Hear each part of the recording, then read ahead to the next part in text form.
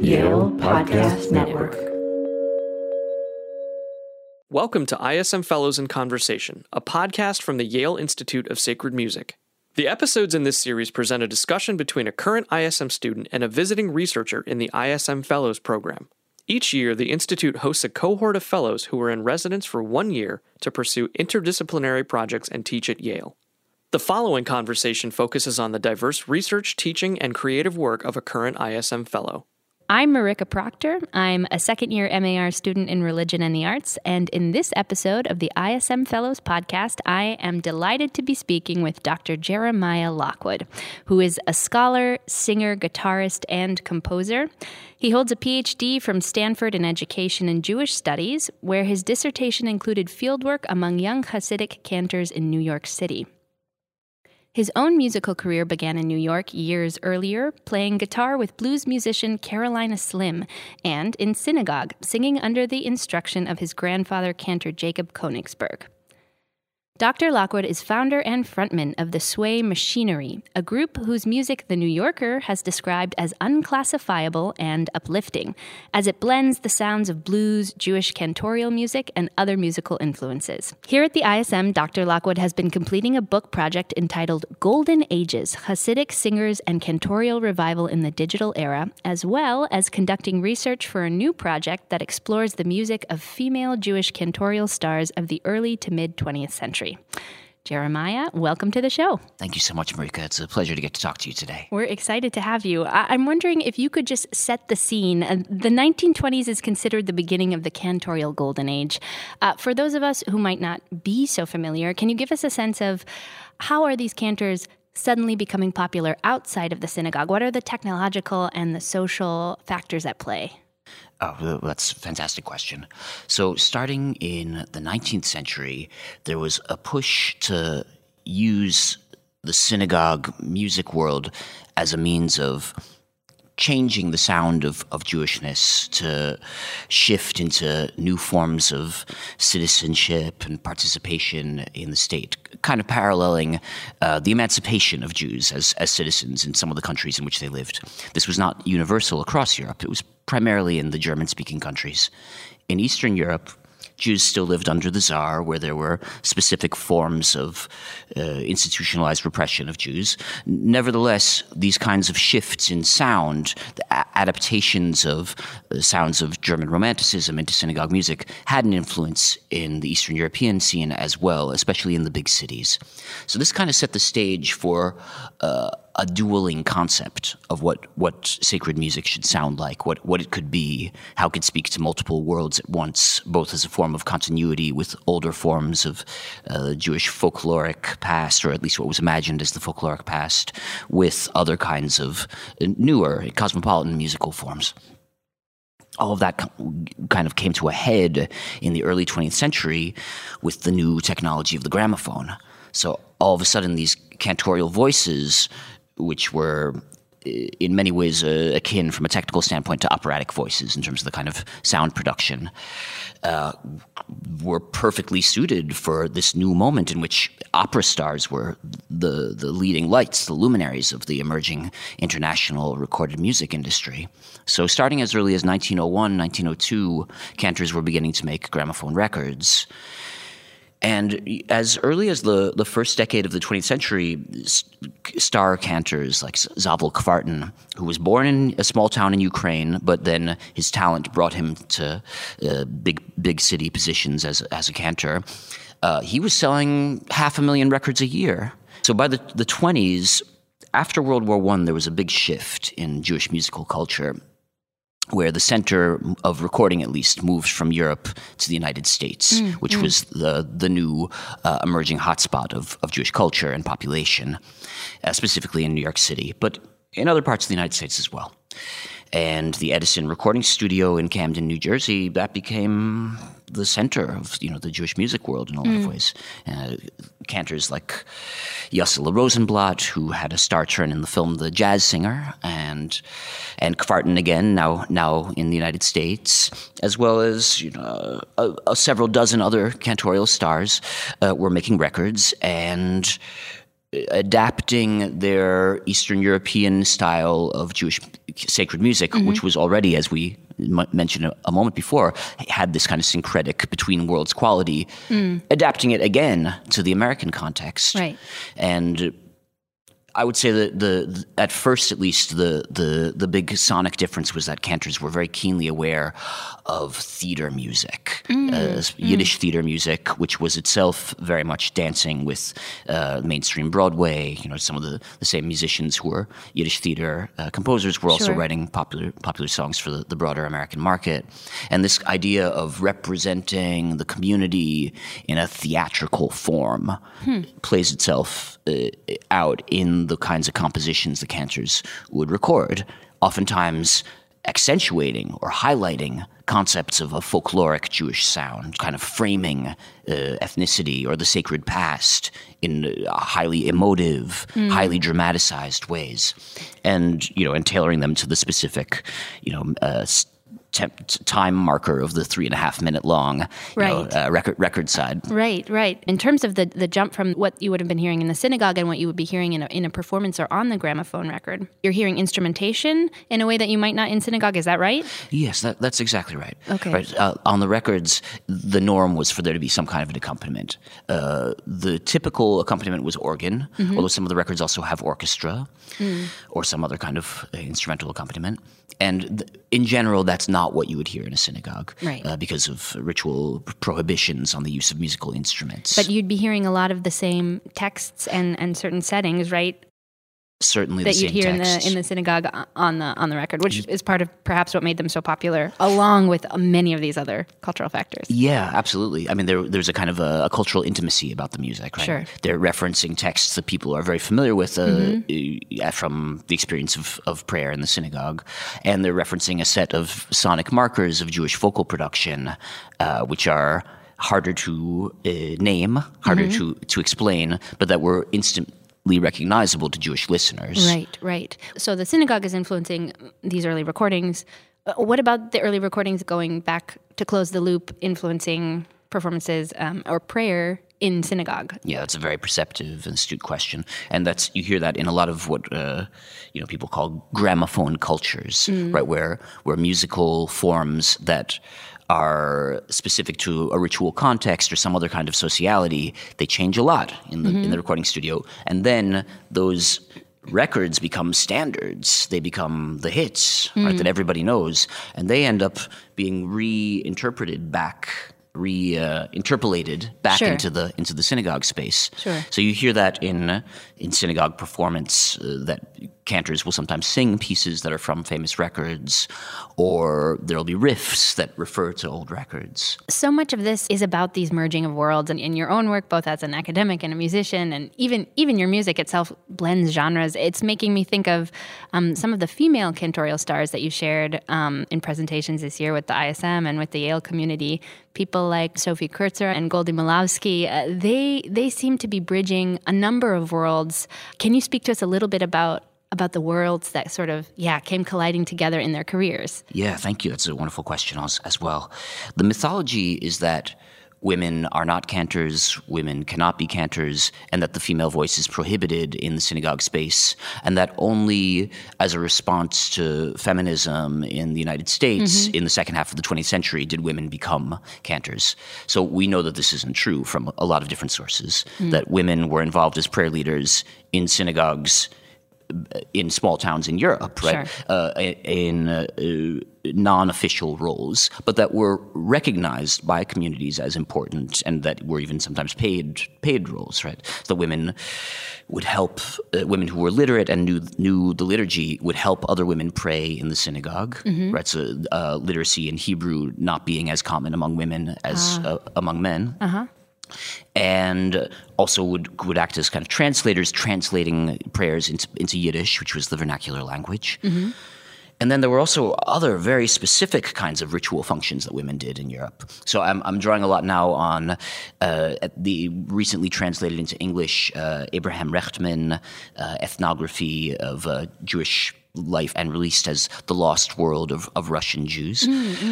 And that work gives a lot of information about these kinds of women spirit practitioners. And then a scholar named Annabelle Cohen, who has been doing just tremendous work going through many different ethnographic sources, pulling out stories of women's ritual life in Eastern Europe. So these sources are kind of greatly enriching our knowledge at this moment about this subject, and feeding my exploration of the Chazentas, who are these women performers of cantorial music. Right. So in general, this scene of women cantors was mostly gramophone and radio and theater stage, specific. Right. But that for the most part, we know about these singers like Kurtzer or Shendela the Chazenta as performers who were media phenomenon. They're coming out as performers singing dressed in cantorial robes, the kind of the uniform of male cantors, out as a kind of a between acts performers in Yiddish theater, as well as doing their own concerts. And these concerts were often in synagogues. Okay. So there's a gray area. And then we also have knowledge about women leading actual services in unregulated spaces like Jewish resorts and hotels. Right. Like the Yom Kippur service at I think you had showed us, it was like an advertisement or a poster, Yeah, a poster from the 40s from Atlantic City, a hotel where there's going to be, exactly. A service, and yet it's in a theater space, and kind of all the gray areas that come with that. Yeah, it's a beautiful blurring of boundaries. A beautiful blurring. I like that phrase. But I'm curious if you have any thoughts on the particular tradition of how the cantorial tradition is taught. And Goldie Malawski was part of a family of cantors, and the way that these traditions get passed down. I wonder, is there something you learn both within a worship tradition, but also as a kind of musical pedagogy? I mean, what can we learn from the way that cantorial music and singing is transmitted? It's a great question, and it's a hard one to ask because it's a hard one to just conceptualize, right? Okay. What is the role of media in creating sacred music traditions, right? In the era after records and radio and other kinds of recorded media become the main way that people hear the work of the kind of the greatest liturgical artists. So what role does media play? What role does text play, right? Because cantors have been writing down their music since the 19th century, a little bit previous to that, but in general, Jewish music was not really a written phenomenon before the 19th century. Okay. And then what role do families play, or other kinds of informal kinds of settings of learning? So you mentioned Goldie Malawski, who's one of my favorite artists. She's a brilliant cantor and Yiddish singer, and she was the daughter and kind of the inheritor of the style of Samuel Malawski, who was one of these stars of the gramophone period. He himself was a protege of Yossele Rosenblatt. So you have this kind of lineage right there, from Rosenblatt, who's the greatest star, to Malawski, to Malawski's daughter, Goldie Malawski, who could not become a cantor, basically, because of the restrictions around women's voices. And this was seen as a great tragedy by her dad, especially. I mean, for him, it drove a wedge that basically made him renounce religion, which is kind of startling. Right? He's one of the great voices of the spiritual music tradition, and decided he was done with it over this issue. But back to the issue of pedagogy, I would say that there are specific qualities to vocal music traditions that are hard to write down. So that's kind of the starting point. Okay. Right? What is lost in notation? Right. And then how can you set about reclaiming the gap between a notation culture and a performance culture?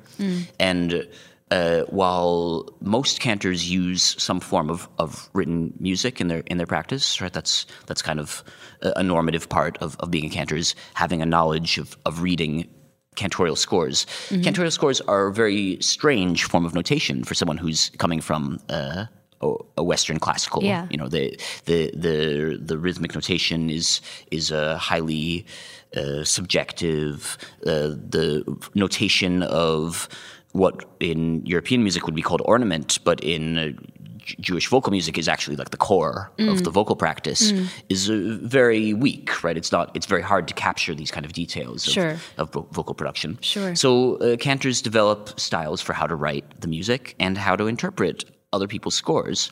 And this knowledge of the incompleteness, the partialness of the text is very central to being able to knowledgeably perform in the style. And, and some cantors forego the written form altogether. I mean, and then they're increasingly dependent on electronic media, though, so which is its own form of text. But in any case, there's some kind of orality is a central part of music learning, and what kind of orality you're going to try to enculturate someone with is important when you're thinking about what kind of music that person's going to make.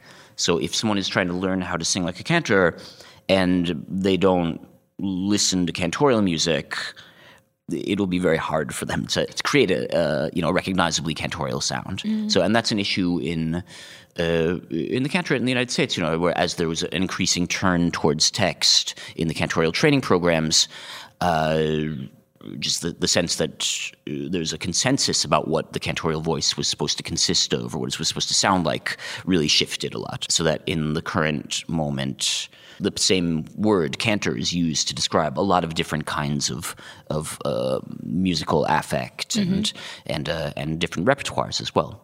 As you continue on your book project and your research here, what does it just look like on a daily basis? Are you heading downtown, putting headphones on, listening to recordings? Well, life is very complicated, and doing a lot of different things at once, I think, is very important for me. Okay. So, on any given day, I'm composing.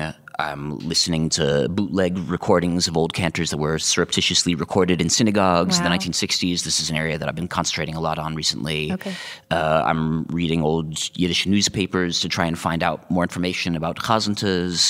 The documentary trail about them is kind of thin, so it's a struggle to find out kind of basic information. And I'm trying to balance it all with a creative practice and a scholarly life. I was just I'm teaching my class today a chapter from Diana Taylor's The Archive and the Repertoire, and thinking about this kind of the distance between institutionalized forms of knowledge and the knowledge that's on the ground among in lived experience. And it's not to say that they are polar opposites and they never touch each other. Obviously, they're deeply entwined, and yet one form gets a lot of love and institutional support, and the other tends not to. So my work is a lot about trying to break those barriers down. Make those barriers down. I wonder also, I mean, many of us in the ISM, we either have a creative practice and there's a certain sort of interest or hunger about the academic questions surrounding those, or we're working on this sort of like academic kind of track, and we do have these creative practices, right, that we either came from or try and maintain. You mentioned a little just sort of like how every day is a bit different, and that's maybe where the energy comes from. But any other advice you might offer people in terms of balancing that creative practice and that sense of being a scholar? Like you say, these don't have to be necessarily polar opposites, but how do you kind of continue to live into the merging of the world or the gray areas around those two things? In a way, I've sort of set myself up so I don't have a choice. And I think I did that on purpose so that I would keep myself doing all the things that I love and care about. I have to do music. I have to do it. It's part of my livelihood. And it's also, I feel it in myself that I need to be, creating music. And so that keeps me sort of connected to my community of artists, and a lot of it is about trying to think about what's going to make your life be worthwhile, and how can you stand to wake up every day and keep going, and and what are the things that give joy. And I mean, life is extremely challenging. At the moment, it feels like I'm climbing a mountain. I'm finishing the piece that's going to be premiered on April 1st. Oh, neat. Okay. Which is very much inspired by my research about chazentas. Yeah. And that's going to premiere in Marquand Chapel on April 1st. Okay, neat. And so I'm very excited, and it fills me with a lot of joy and also fear about being able to be strong enough to say everything I want to say. And so Im Yirtzeh Hashem, it'll come out beautiful, and that's and I have a record coming out in next month. Oh, so another one. I made an EP of Yiddish songs that's going to be released as an online folio of essays and translations of the lyrics and performance videos. And the songs are performed by my duo with Ricky Gordon. We call it Gordon Lockwood after our last names. And Ricky's a lifelong friend and a brilliant musician. He recently premiered with John Baptiste's new piece at Carnegie Hall, and we kind of grew up together playing with Carolina Slim, who's a brilliant blues musician. It was a very formative influence for me, and so that band is basically a blues project, but I sing some songs in Yiddish in it. So, and we had an opportunity to make this recording of interpretations of Yiddish ballads. And that's coming out the first week of March. The title of that project is Once Upon a Time, the Fire Burned Brighter. And it's going to be coming out on Ayin Press. Oh, awesome. Okay. Wow. So book projects, albums, a live performance here, Mark One Chapel, April 1st. Dr. Lockwood, it just sounds like the fullness of life. Thank you so much for sharing a bit about that with us today. Marika, I really appreciate the opportunity to talk to you, and thank you so much for doing this. Thank you. For more information on the ISM Fellows Program, please visit ism.yale.edu/fellowships. Please join us again for more episodes of ISM Fellows in Conversation.